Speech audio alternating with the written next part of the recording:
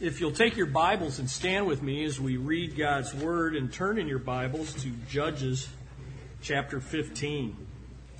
We'll never know the holiness of God until we look into His Word. And so let's read Judges chapter 15 and learn a little bit about anger management today. Judges chapter 15. And after a while, in the time of wheat harvest, it happened that Samson visited his wife with a young goat. And he said, "Let me go in to my wife, into her room." But her father would not permit him to go in. Her father said, "I really thought that you thoroughly hated her. Therefore I gave her to your companion. Is not her younger sister better than she? Please take her instead." And Samson said to them, "This time I shall be blameless regarding the Philistines if I harm them." Then Samson went and caught 300 foxes, and he took torches and turned the foxes tail to tail and put a torch between each pair of tails. When he had set the torches on fire, he let the foxes go into the standing grain of the Philistines and burned up both the shocks and the standing grain, as well as the vineyards and olive groves. When the Philistines said, "Who has done this?" And they answered, "Samson, the son-in-law of the Timnite, because he has taken his wife and given her to his companion." So the Philistines came up and burned her and her father with fire. And Samson said to them, "Since you would do a thing like this, I will surely take revenge on you, and after that I will cease." So he attacked them hip and thigh with a great slaughter. Then he went down and dwelt in the cleft of the rock of Edom. Now the Philistines went up, encamped in Judah, and deployed themselves against Lehi. The men of Judah said, "Why have you come up against us?" So they answered, "We have come up to arrest Samson, to do to him as he has done to us." Then 3,000 men of Judah went down to the cleft of the rock of Edom and said to Samson, "Do you not know that the Philistines rule over us? What is this that you have done to us?" And he said to them, "As they did to me, so I have done to them." And they said to him, "We have come down to arrest you, that we may deliver you into the hand of the Philistines." Then Samson said to them, "Swear to me that you will not kill me yourselves." So they spoke to him, saying, "No, but we will tie you securely and deliver you into their hand, and we will surely not kill you." And they bound him with 2 new ropes and brought him up from the rock. When he came to Lehi, the Philistines came shouting against him. Then the Spirit of the Lord came mightily upon him, and the ropes that were on his arms became like flax that is burned with fire, and his bonds broke loose from his hands. He found a fresh jawbone of a donkey, reached out his hand and took it, and killed 1,000 men with it. Then Samson said, "With the jawbone of a donkey, heaps upon heaps. With the jawbone of a donkey, I have slain 1,000 men." And so it was, when he had finished speaking, that he threw the jawbone from his hand and called that place Ramoth Lehi. Then he became very thirsty. So he cried out to the Lord, "You have given this great deliverance by the hand of your servant. And now shall I die of thirst and fall into the hand of the uncircumcised?" So God split the hollow place that is in Lehi, and water came out, and he drank. And his spirit returned, and he revived. Therefore he called its name En-Hakkore, which is in Lehi to this day. And he judged Israel 20 years in the days of the Philistines. Let's pray. Father, we are always amazed at the amazing stories that you have in your word. And so we pray today that the lessons, the life lessons that are found in this story are found in the life of Samson, that you would apply them to our hearts and minds, that you would use our pastor and that your Spirit would be upon him, but your Spirit would be upon our hearts as well, that we would be open and eager to hear where we need to confess, repent, and align ourselves more in keeping with your gracious and sovereign character. We thank you, Lord, for this privilege to hear your word. In Jesus' name we pray. Amen. Amen. Thank you, Chris, for reading our scripture. Appreciate that. And some of you may have been with us for the last 2 weeks. Some of you this perhaps is your first Sunday. And what we are doing, we're going through a new series on the life of Samson. Kind of what we're calling a man of weakness, but also a man of great strength. In fact, in the passage that Chris read for us, two of these stories are some of the more familiar stories of Samson. He's one of the best known heroes in all the Bible. Almost everybody knows something about Samson. And what I like about Samson is he's a guy that's rather easy to relate to, rather easy to identify with. Not because we're a bunch of strong, buff men. At least I know that's the case, not with me. But because of his ups and his downs, his flaws, and we can relate to that a little bit. We can see ourselves in him. In fact, I like how one person has described it. There's a little bit of Samson in all of us, and there's a whole lot of Samson in most of us, and that is so true. And that's why we are taking some time to go through the life of Samson, because we want to discover some life lessons from this flawed hero that God has put in the Bible. Now, the key question when you study the life of Samson is, at least one of the key questions is, well, how did this man who had it all lose it all? Because that's what we began to look at in the very first chapter of Judges chapter 13, or I should say the chapter that introduces the life of Samson, is we see his beginning in Judges 13 and how Samson started with it all. And then in chapter 14, he begins to lose it all. It's one dumb decision after another. Now, who can say, been there, done that? Don't raise your hand. I know some of us can, if not all of us can say that, been there, done that, with some dumb, stupid decisions. And that's why we can relate to Samson. But here's a guy who had it all, and he began to lose it all. In fact, in his book, Hearts of Iron, Feet of Clay, Gary Endrig tells an illustration that brings Samson's life into perspective for us. Several years ago, there was a news story about 300 wells that were found marooned on a beach. In fact, Jeff is going to bring up a picture of this. And they came in too close, and when the tide went out, the wells became trapped in shallow water. Sadly, before they could get the wells moved, all 300 wells died. It was a great mystery until marine biologists discovered that the 300 wells had met their death because they were chasing, get this, sardines. Chasing sardines. Have you ever seen sardines? Have you ever eaten sardines? They come in that little box, you peel back the top, and they're real small little fish. They're kind of tasty, put them on crackers, but sardines are small. I mean, do you know how small sardines are and how big a well is, especially in comparison to a sardine?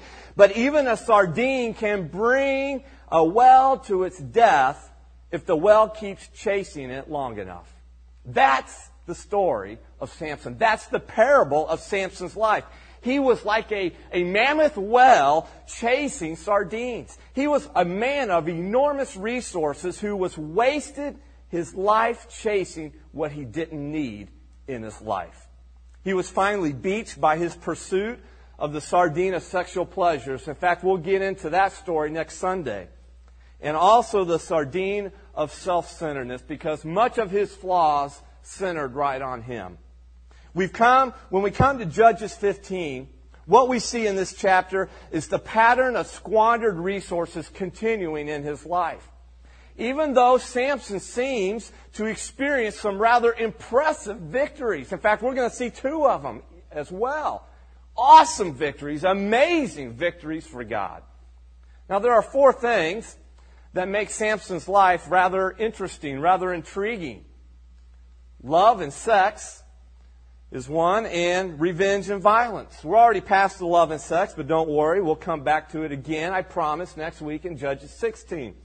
Today we're going to see how an angry man gets even. Chris termed it anger management, which Samson never really learns in his life. Which brings us to another key to understanding the life of Samson. Notice this in your notes about an angry man getting even. I want you to see and understand that Samson, the deliverer, that was his purpose in life, his God-ordained purpose. He never fights a battle for God's honor. That's rather interesting because he fights a lot of battles. He's in a lot of conflicts with the Philistines, and he never fights one of these battles for God's honor, but only for his own revenge against the Philistines. That's something to keep in mind as we go through this chapter here. The passion to get even takes center stage in Samson's life. In fact, his life motto is found in verse 11 of Judges 15. In fact, go there and see it. You see it at the very end of that verse where Samson basically says, hey, as they did to me, so I've done to them. You know any people that carry that life motto? We know several people. It tends to be the motto of a lot of people in our world today. They what did to me, so I'm going to do it back to them. Samson's battles with the Philistines were always motivated by personal revenge rather than God's purpose as a deliverer of Israel out of the hands of the Philistines. And so Judges 15 begins to unfold kind of like a 3-act drama of rage and revenge. And so that's how we're going to look at this story today. If you can think of it in that way, 3 acts that we will see with Samson's life here in Judges 15. Act number 1 is Samson's personal revenge. Samson's personal revenge, Act 1. Now, let's back up a little bit at the tail end of Judges 14. And if you remember, who could blame Samson for leaving Timnah in a huff when his bride shared the secret of his riddle with those Philistine men? His bride, best men, if you will, his bridegrooms. Burning with anger, Samson went up to his father's house, which means he basically left his bride standing at the altar. Samson is now angry, and he wants nothing to do with this marriage. And so Samson's bride was given to the best man. Now, got to kind of put yourself in the father of the bride's shoes here for a moment. He's saying to himself, I don't think Samson's coming back. I don't think he's ever coming back. And so he looks at the best man and basically says, you want her? And Samson's not the only guy with good eyesight, so the best man says, sure, I'll take her. And he takes her big time. They get married and they think they're going to live happily ever after. But no, Samson changes his mind. He decides now that he still wants his wife after all. Although he walked out on his bride, Samson still considered her to be his wife. And he now thinks that he can come back whenever he wants to claim his new wife. Kind of sounds like a man, doesn't it? Sure it does. After his temper cooled, during the time of the wheat harvest, we're told, Samson returns to Timnah. But he does something kind of odd to you and I. He returns with a young goat as a peace offering. You say, what is the deal with that? Well, this young goat is simply the ancient equivalent of a box of chocolates or a dozen roses. Basically, he's coming to give her a present. He's trying to patch things up with her. He clearly expects to resume his relationship with her. When he arrives at her house, he says to her father, let me in. I'm going to visit my wife's room. Now, that terminology, let me tell you, we all know Samson's not going up there to have a prayer meeting with his wife. He's not going to the upper room of the house to do that. He's wanting to get up close and personal with his new wife. But the father says, no, you can't go up there, Samson. And at that moment, Samson now learns the shocking truth. His bride is married to the best man. The father quickly tries to make a deal with Samson when he says in verse 2, hey, I really thought that you thoroughly hated her. Therefore, I gave her to your companion. Is not her younger sister better than she? Please take her instead. In other words, what the father is saying, listen, the older sister's already taken. Why don't you just take the younger one? She's better looking after all. Now, we can't fathom that in our day and age, but that's the way it was back then in those marriage customs. But Samson would have nothing to do with it. Let me tell you, if he had been angry before, he was furious now. So Samson said to them in verse 3, this time I shall be blameless. Kind of implies that he himself believes that his rage against the Philistines in killing those 30 men down in Ashkelon to repay the debt, He didn't consider himself maybe blameless in that situation, but this time he says, I shall be blameless regarding the Philistines if I harm them. He had every intention of harming them. In other words, Samson is going to get serious about getting even with the Philistines. He does two things to do that. Notice it. First of all, Samson avenges his ruined marriage now. He gets even by avenging his ruined marriage. Samson turned his fury on the Philistines. Let me tell you, he hit them where it hurt. He punched them in the stomach. And his revenge was cold and it was calculated. Now, what happens next is rather amazing. I've heard this story 1,000 times since I was a toddler. And it's one of the most amazing stories in all the Bible about Samson. He caught 300 foxes or jackals and he tied their tails together in pairs. Now, the reason I say foxes or jackals is because the Hebrew word for foxes here can mean either foxes or jackals. You say, what's the difference? Well, jackals run in packs, while foxes are solitary animals. So more than likely, what he caught was jackals. If you want to say foxes, that's fine. Doesn't change the meaning of the story. In other words, he then tied a torch to each pair of the tails, lit the torch, and then he set them loose in the Philistines' wheat fields. And then I can just imagine Samson kind of stepping back, watching it, and laughing hysterically. I got my revenge. Taking it all in. Samson was getting much more than he bargained for, though, because verse 5 tells us Samson burned up the Philistines' wheat shocks, which was basically wheat which is already cut, and the standing grain, which is wheat that had not yet been cut, as well as the vineyards and the olive groves. Now, there's only one thing you need to know about this particular story about the Philistines. They had 3 cash crops. Can you guess what they were? Wheat, olives, and grapes. What did Samson just do? He burned up all 3. So what Samson did was a crippling blow to the Philistine economy. You could say, in other words, their stock market crashed because Samson did this during the harvest season. During the time of the harvest, Samson was getting so much more than just revenge. His personal vengeance was now the basis of a declaration of war against the Philistines. If Samson wanted to stir up the Philistines, let me tell you, he succeeded beyond his wildest imagination, because when their harvest goes up in flames, everybody is directly impacted. When the Philistines ask, who did this? We are told in verse 6, Samson did it because the father of the bride gave her to the best man. So the Philistines, interesting here, what did they do? They went up and they burned her and her father to death, probably while they were still in the house. I told you the Philistines were not nice people. They were vengeful people as well. They were mean people. They were the hated enemy of the Israelites. But here's what's ironic about this. Maybe you've caught it already. You remember that Samson's bride, the Tennamite bride, initially betrayed Samson because the Philistines threatened to do what with her if she didn't entice the secret of the riddle out of Samson and tell them the secret of the riddle. What did they threaten to do to her and her father? Burn her and her father. And what does she do? She entices the secret out of Samson and ends up getting burned anyway. Kind of ironic. The cycle of revenge has started.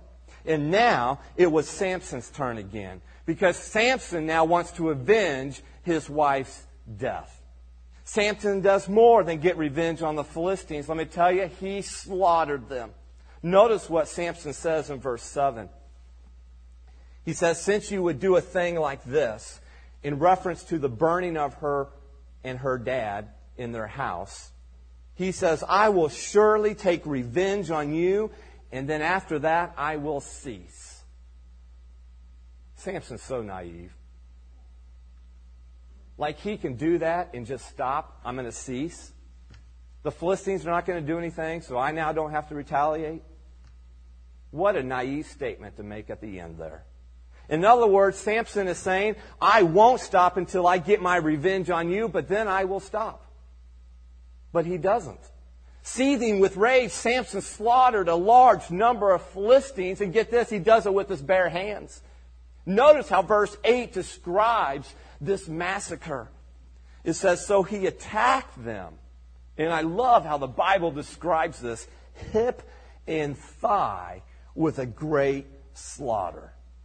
Hip and thigh. Now, what in the world does that mean? It means Samson tore them apart, limb from limb, and piled them in a heap. You say, how in the world could he do that? Listen, the anointing of God was on him, and he had the power of God. And if you remember back, when he killed the lion, how did he do it? Remember how it's described how he killed the lion? Ripped it apart. He is simply doing to these Philistines what he had done already to a lion. An amazing thing here. But what I want you to see is his revenge. Do you see what's happening here? Do you see the cycle of revenge that's going on between Samson and the Philistines? The Philistines do something, and then Samson does something to get even. And then the Philistines, they have to retaliate and do something to get back at Samson. And then Samson does something back to get even. Only each time is getting more and more serious and more brutal. And that's what happens when you seek revenge in your life. It perpetuates, it grows, and you have to top what somebody else has already done to you. You have to make sure that you're satisfied with the justice that you think you're inflicting on that person. And it's a never-ending cycle. In fact, notice this in your notes, the cycle of revenge. When you try to seek revenge for the wrongs done to you, listen, you set in motion a never-ending cycle of revenge. That's why revenge belongs to the Lord. We get on the treadmill of revenge, and it becomes so hard to get off. That's why Romans 12:19. And in the English Standard Version, it says this, Beloved, never avenge yourselves, but leave it to the wrath of God, for it is written, Vengeance is mine, I will repay, says the Lord. Listen, the only way to get off the treadmill of revenge is not to seek revenge in the first place. And the only way that we will choose not to seek revenge in the first place is when we trust God enough to do the justice. You see, a person who takes revenge is basically saying with their actions, I don't trust God to deal with that person who has hurt me. It speaks volumes about your beliefs and about your trust in God as judge and the one who hands out the justice, whether he does it in this life or the next life. And so, do you trust God enough to let go of your revenge or your vengeance and leave it to God to deal with the issue there? Not to seek it to begin with. You say, well, what do I do, though? If I don't seek revenge, then what am I supposed to do? It's simple, but it's hard. We do what Jesus did. You say, well, what did Jesus do? Well, he tells us in the book of Luke. Look at it in your notes. Jesus said in Luke chapter 6, verses 27 and 28, But I tell you who hear me, which today is you and I, love your enemies. Boy, we could stop right there, couldn't we? Love your enemies. Do good to those who hate you. Bless those who curse you. And pray for those who mistreat you. Folks, listen to me. You can either seek revenge on your own, which is the world's way, or you can take your Christ-like responsibility, and it's God's way. And when you choose God's way, you are leaving the justice to God. You are leaving vengeance to Him.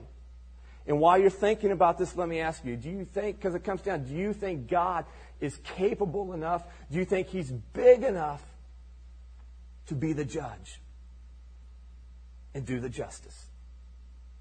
Or do you think, I know better than God, I can do it better than God, I'm going to take what He says is mine and I'm going to claim it for myself and I'm going to take out vengeance on my enemies.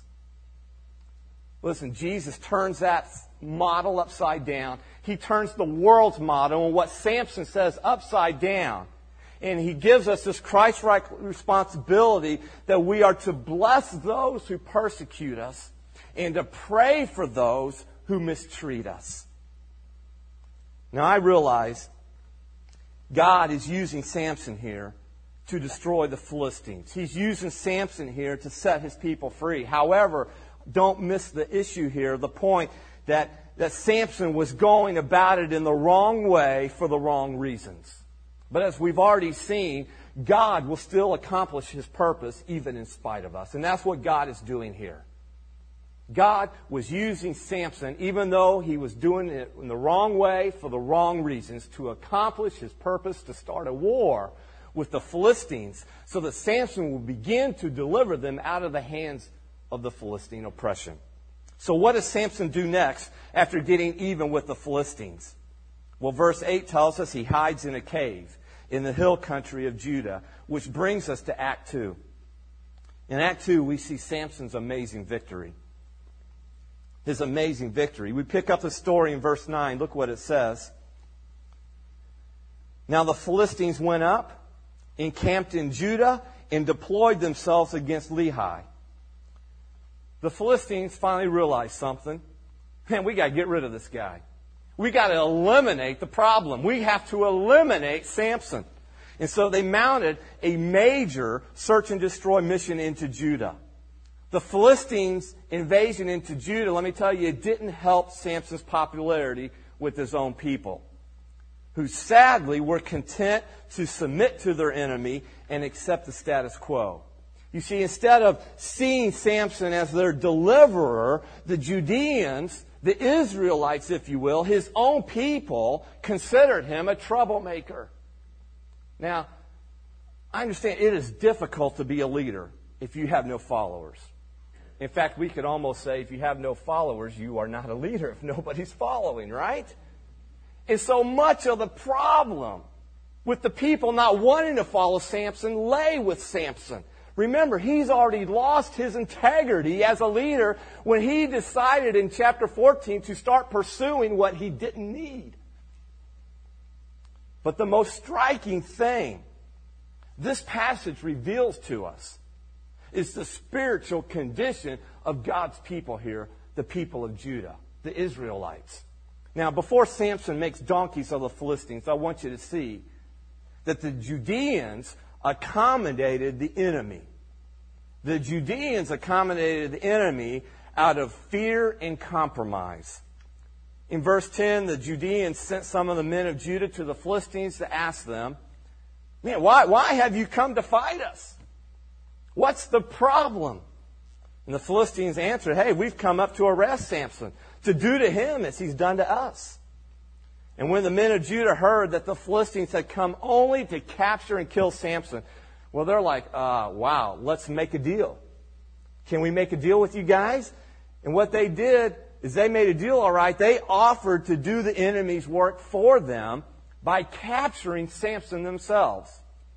So they gathered 3,000 men. You could say an army of 3,000 people. And they went down to the cave in the rock of Edom where Samson was hiding out to capture him. Which that's an interesting thing in and of itself. Like they're really going to capture Samson. After all he's done, he's the guy with all the power. He's already killed. He's killed a lion. He's killed 30 men of Ashlon. Like they're going to capture him, which is an interesting thought. But it's also, isn't it interesting, that it took 3,000 men to make them feel safe about capturing one of their own men. Listen to their cowardly words to Samson in verse 11. They come to Samson in this rock and they say, listen, do you not know that the Philistines rule over us? What is this thing you've done to us? Now, what in the world is happening to the men of Judah here? I mean, they are called to be God's people. And now they're coming to Samson and saying to him, oh, Samson, don't you know the Philistines rule over us? Listen, they have iron, we have bronze. We're going to get killed by them. Samson, what are you doing? Are you a crazy man? Now, those questions that they asked Samson in and of themselves vividly illustrate that it is so possible. It is very possible for believers like you and us here today to get to the place in our lives where we prefer slavery to freedom. That is, our slavery and bondage to sin instead of freedom in God. Where we compromise, where compromise is more comfortable than our commitment to God. And that's exactly where the people of God are in this story. You see, they could have seen this as an opportunity to rally around God's man, which was Samson and his leadership, but they have no interest in defending a fellow Israelite or taking any risk toward freedom. Instead, they are so thoroughly resigned to the status quo. They're so thoroughly absorbed in their compromise that they just, let's punt Samson out. Let's get rid of him as the problem instead of dealing with the real problem. Now, 3 simple words describe what happens here when God's people, quote, sell out to compromise. In verse 10, you know what you see in verse 10 is intimidation. The Israelites were scared to death of the Philistines. In fact, they were so frightened that they approached Samson asking him to surrender. And Samson voluntarily does. In verse 11, we see accommodation. The Israelites were so comfortable with the status quo that their courage and desire for freedom was now gone. And then in verse 12, we see cooperation. In verse 12, in my opinion, is one of the saddest verses in the whole story when they come and they tell Samson, we've come to tie you up and hand you over to the Philistines. Israel, God's people, whose side are you on? The people of God are now doing the enemy's dirty work for them. What a tragic picture of spiritual decline of the whole nation. Samson's own compromise has now caused him to make enemies on both sides. He has enemies with the Philistines, and now his own people want him dead too. And yet Samson still makes donkeys out of the Philistines. It's an amazing story. When Samson defeated the enemy with the jawbone of a donkey. What we see in verses 13 through 17 is probably the pinnacle of Samson's faith. He's on the bottom, but now he's starting to rise to the top. And it all begins at the end of verse 12 when Samson says to the men of Judah, swear to me that you will not kill me yourselves. They reply in verse 13, no, but we will tie you securely and deliver you into their hand, but we will surely not kill you. You know what they're saying? Samson, we won't kill you. We'll just let the Philistines kill you. And oh, by the way, we'll pray for you as they're doing it. But I want you to see how graciously Samson treats his countrymen here. Like I said, I think we're at the top, the pinnacle of his faith at this point in his life. You see, Samson, we know, could have easily resisted these countrymen, these 3,000 men of Judah. He could have put up a fight. He could have destroyed them. But he doesn't. He lets them bind him and bring him to the enemy. You say, why is that? Because I think Samson still had a heart for his own country and for his own men. And he didn't want to take out Jewish blood and kill his own men. He still understood these are the people of God and the Philistines are the enemy. He had every right to be furious with those traitors, but instead he did everything to keep from attacking them. And so here he comes. His hands are bound with 2 new ropes, and he's walking toward the Philistines.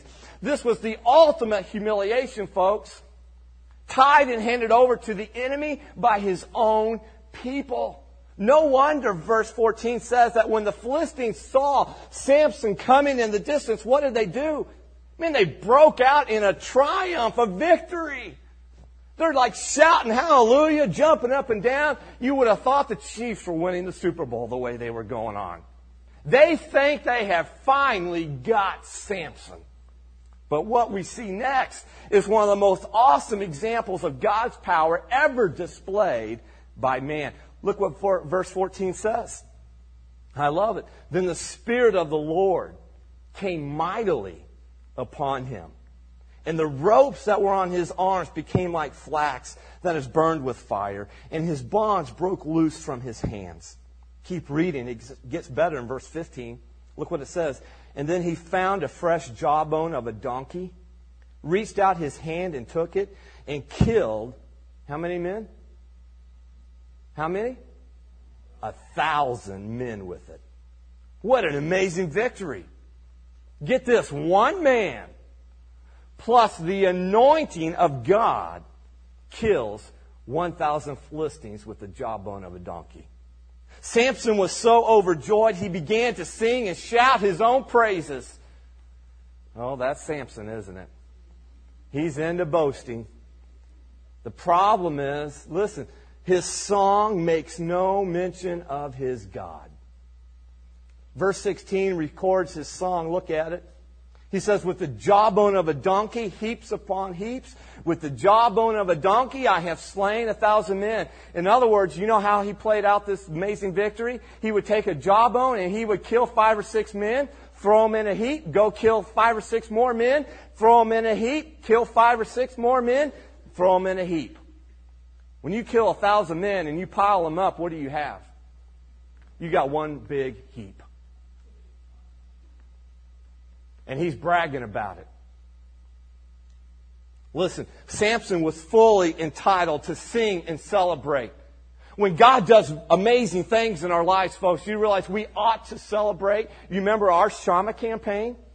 The amazing victory that God gave to our church when we went beyond and above our goal of raising $300,000. We raised $425,000 for this renovation project. And what did we do? We celebrated. Absolutely, we ought to. And we should. But not without giving God the victory. And that's the problem here with Samson. He was not entitled to experience God's amazing power and give him no credit. And so after singing his own praises, Samson threw the jawbone away and he named the place Ramath-Lehi, which means hill of the jawbone. Again, the problem is when Samson names the place of victory Ramath-Lehi, he commemorates himself, but not his God. Samson just doesn't get it. It isn't about him. It isn't about his revenge or his achievements. Listen, it is all about God. It's about declaring God's glory and making His name famous, not only among His own people who needed it more than anything at that time, but also making God's name famous and declaring God's glory to the Philistines and the nations around the Israelites at that time. And that's where Samson missed the point. And oh, did he miss it big. Therefore, his victory, it has no power of endurance in his life, as we will soon find. Samson's 3-act drama is almost over. But there's one last little short act that comes out in the end of this chapter. One final act, Act 3, Samson's greatest prayer. After this amazing victory over the Philistines, as you can only imagine, Samson is exhausted. And let me tell you, he's, quote, dying of thirst. So he cries out to God in verse 18. Look at it. He says to God, "You have given this great deliverance by the hand of your servant, and now shall I die of this thirst and fall into the hand of the uncircumcised?" And that word uncircumcised is simply a reference to the Philistines. Now what's interesting, this is the first time and the only time, except right before his death, we hear Samson pray. Just think about that. This is God's man, God's judge. A judge over Israel. And it's the only time we hear him pray, except at the very end of his life. Samson's greatest prayer comes after his greatest victory. And yet, Samson's prayer is a mixture of both faith in God, great faith in God, and self-centered complaint. You see, Samson seems to be giving God credit for his victory. In fact, it's interesting. He even calls himself what? God's servant. Samson recognizes, I am God's man. I'm God's ordained. I have this power because of God. I'm called to be a Nazirite. I'm called to lead Israel. I'm your servant, God. But while this, and what's amazing about this in and of itself, folks, because don't overlook this. Because right now it's so easy to focus on all the flaws of Samson. And it's easy to because he has so many. But this short little prayer reveals that beneath the carnality of his life, beneath the compromise of his life, there was a bedrock of faith in Samson's life as well. It's down deep, and he doesn't go there very often. And yet, when you wade through his compromise and carnality, you find in this prayer the glimpse and the hope of his faith in God. You wonder why he's listed in Hebrews chapter 11 as a man of faith? God calls him that. This is part of the answer right here. But while his prayer reflects great faith, it is typical of Samson in that it turned quickly into self-centered complaint against God. He acknowledges the Lord, but he's also complaining against him when he says he's going to, quote, die of thirst. Listen, it's simple. Lord, I'm thirsty. Please help me would have been appropriate. Once again, it's all about him. But let's at least give Samson the benefit of the doubt. He does pray. He does pray. He does go to his Lord. And he does ask him for water to meet his need. Now, I don't know about you, but if I was God, I would be so reluctant to answer his prayer. Would you? I mean, what would motivate you to answer Samson's prayer about now? After all, this is a guy who had everything and he's losing it because he's pursuing something he doesn't need in life. And yet you've got to be impressed with God's grace in his life. Look at this. First of all, God supplied Samson with water. That's amazing to me. That is amazing to me because let me tell you, when my boys come to me and ask for something after they have, been demons for the last 2 hours, fighting and arguing, you know how much motivation I had to give them what they want and ask for? Like that much. And here God is, in his mercy and grace, supplying Samson with water. Man, what an amazing Father we have. Verse 19 says, so God split the hollow place that is in Lehi, and water came out, and he drank, and his spirit returned, and he revived. After Samson is refreshed, he names the spring En Hakkore. You know what that means? The spring of the caller. Samson may as well have called that well Samson's well and charged $20 a person to come see it. In other words, the name of the spring memorializes the one who is praying rather than the God who is answering the prayer. Once again, Samson directed attention to the wrong place. And yet God is still gracious in his life because notice number 2, God established Samson as judge after it's all said and done here in chapter 15. Verse 20 says, speaking of Samson, and he judged Israel for how many years? 20 years in the days of the Philistines. Now we have no other details of Samson's ongoing work as judge except that the Lord used Samson for 20 years as he began to fulfill his God-given purpose to deliver the Israelites out of the hands of the Philistines. Now, as we step back from this story, or many stories, this drama, this 3-act drama in Samson's life, there's no doubt Samson is one flawed hero. When Samson sins, let me tell you, he really sins. He went down, down, down, but then he begins to come up, and in the end, Samson wins an amazing victory for God. So what life lessons can we learn from our flawed hero this morning? There are many, but let me point out 3 of them as we close here. First of all, missed opportunities are often the result of spiritual compromise. Samson and the Israelites had a great opportunity to be free from the Philistines. Let me tell you, they missed it big time. Think about this with me. Get what they had. They had a leader with amazing God-given power. They had an army of 3,000 men. They had a God who promised to give them victory. And if they had recognized God's man and rallied around him, they could have went to war with the Philistines and won their freedom, and God would have given it to them. But the people had become so degraded by compromise that instead of supporting Samson, they accused him of being a troublemaker. And what an opportunity for Samson this might have been for him as well. You know, you could write over Samson's life, woulda, coulda, shoulda.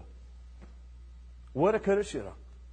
Because after killing the 1,000 Philistines, Samson could have united the 3,000 men of Judah. He could have led them into war against the Philistines. Instead, all we hear from him is, I have slain 1,000 men. I have slain 1,000 men. And I prayed and water came out. Listen, who wants to follow that kind of leader? The 3,000 men of Judah must have gone away shaking their heads at what they had witnessed in Samson remain a lone ranger instead of becoming a true leader of God's people. What a missed opportunity. Folks, listen to me.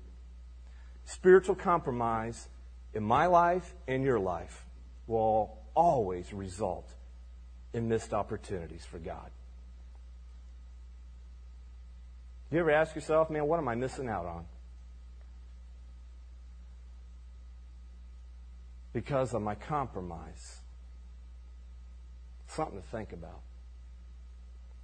The second life lesson we learn is God's anointing on an individual is not always his stamp of approval on a person's conduct. Exhibit A is Samson on this one. Remember, God's purpose for Samson was to deliver Israel out of the hands of the Philistines, and God's purposes will always be accomplished even in spite of our conduct. And that's why God's long-suffering can, quote, allow a person to act in an improper manner, and yet God will still use that individual to accomplish his purpose. So remember this. Remember, don't confuse God's anointing on your life with his stamp of approval on your conduct. They are not the same.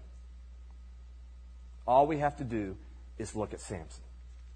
And then number 3, our third life lesson, is there is always hope for modern day Samsons with God's grace. Woohoo! I love this one, right? There's always hope. What we see in Judges 15 is Samson's greatest victory and his greatest prayer. But do you know what the most amazing thing is out of all of this story we've seen this morning? Is that it comes at the end of a whole series of incredibly stupid decisions in Judges chapter 14. Samson pursued what he didn't need. And then he went on a rampage of revenge. And yet, because of God's grace, God still used him to achieve a great victory. And God still answered his prayer for water. And God still established him as a judge in Israel. Blows me away. And perhaps some of you are here this morning, and you look at your life and you know, man, I'm laboring under the burden of a long string of bad decisions, stupid moves, and broken relationships.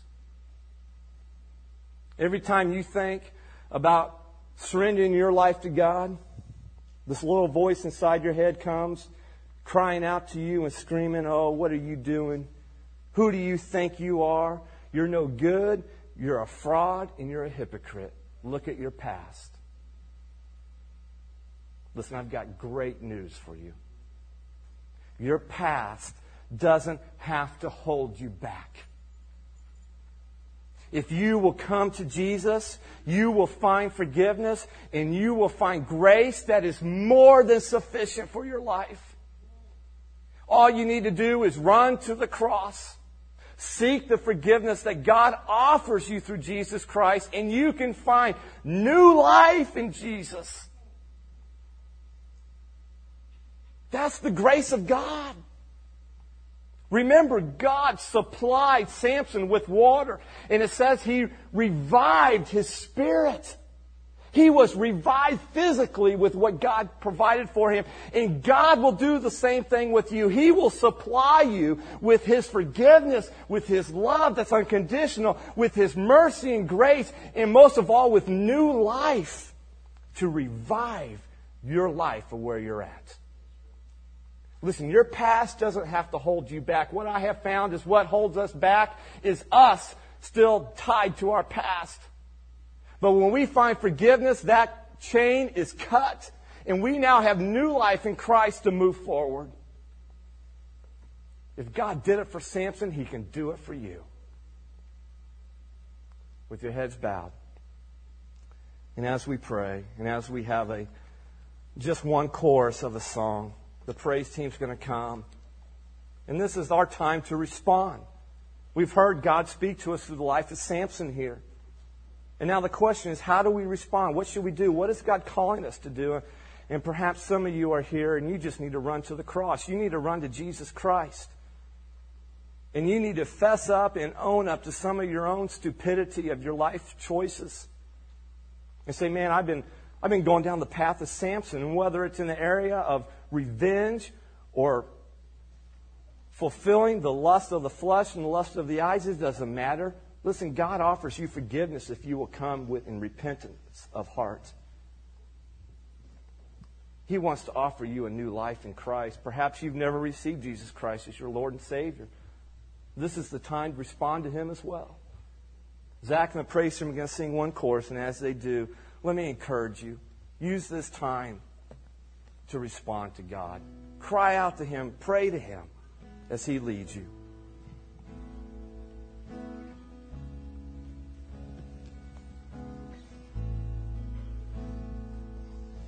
You're calling me to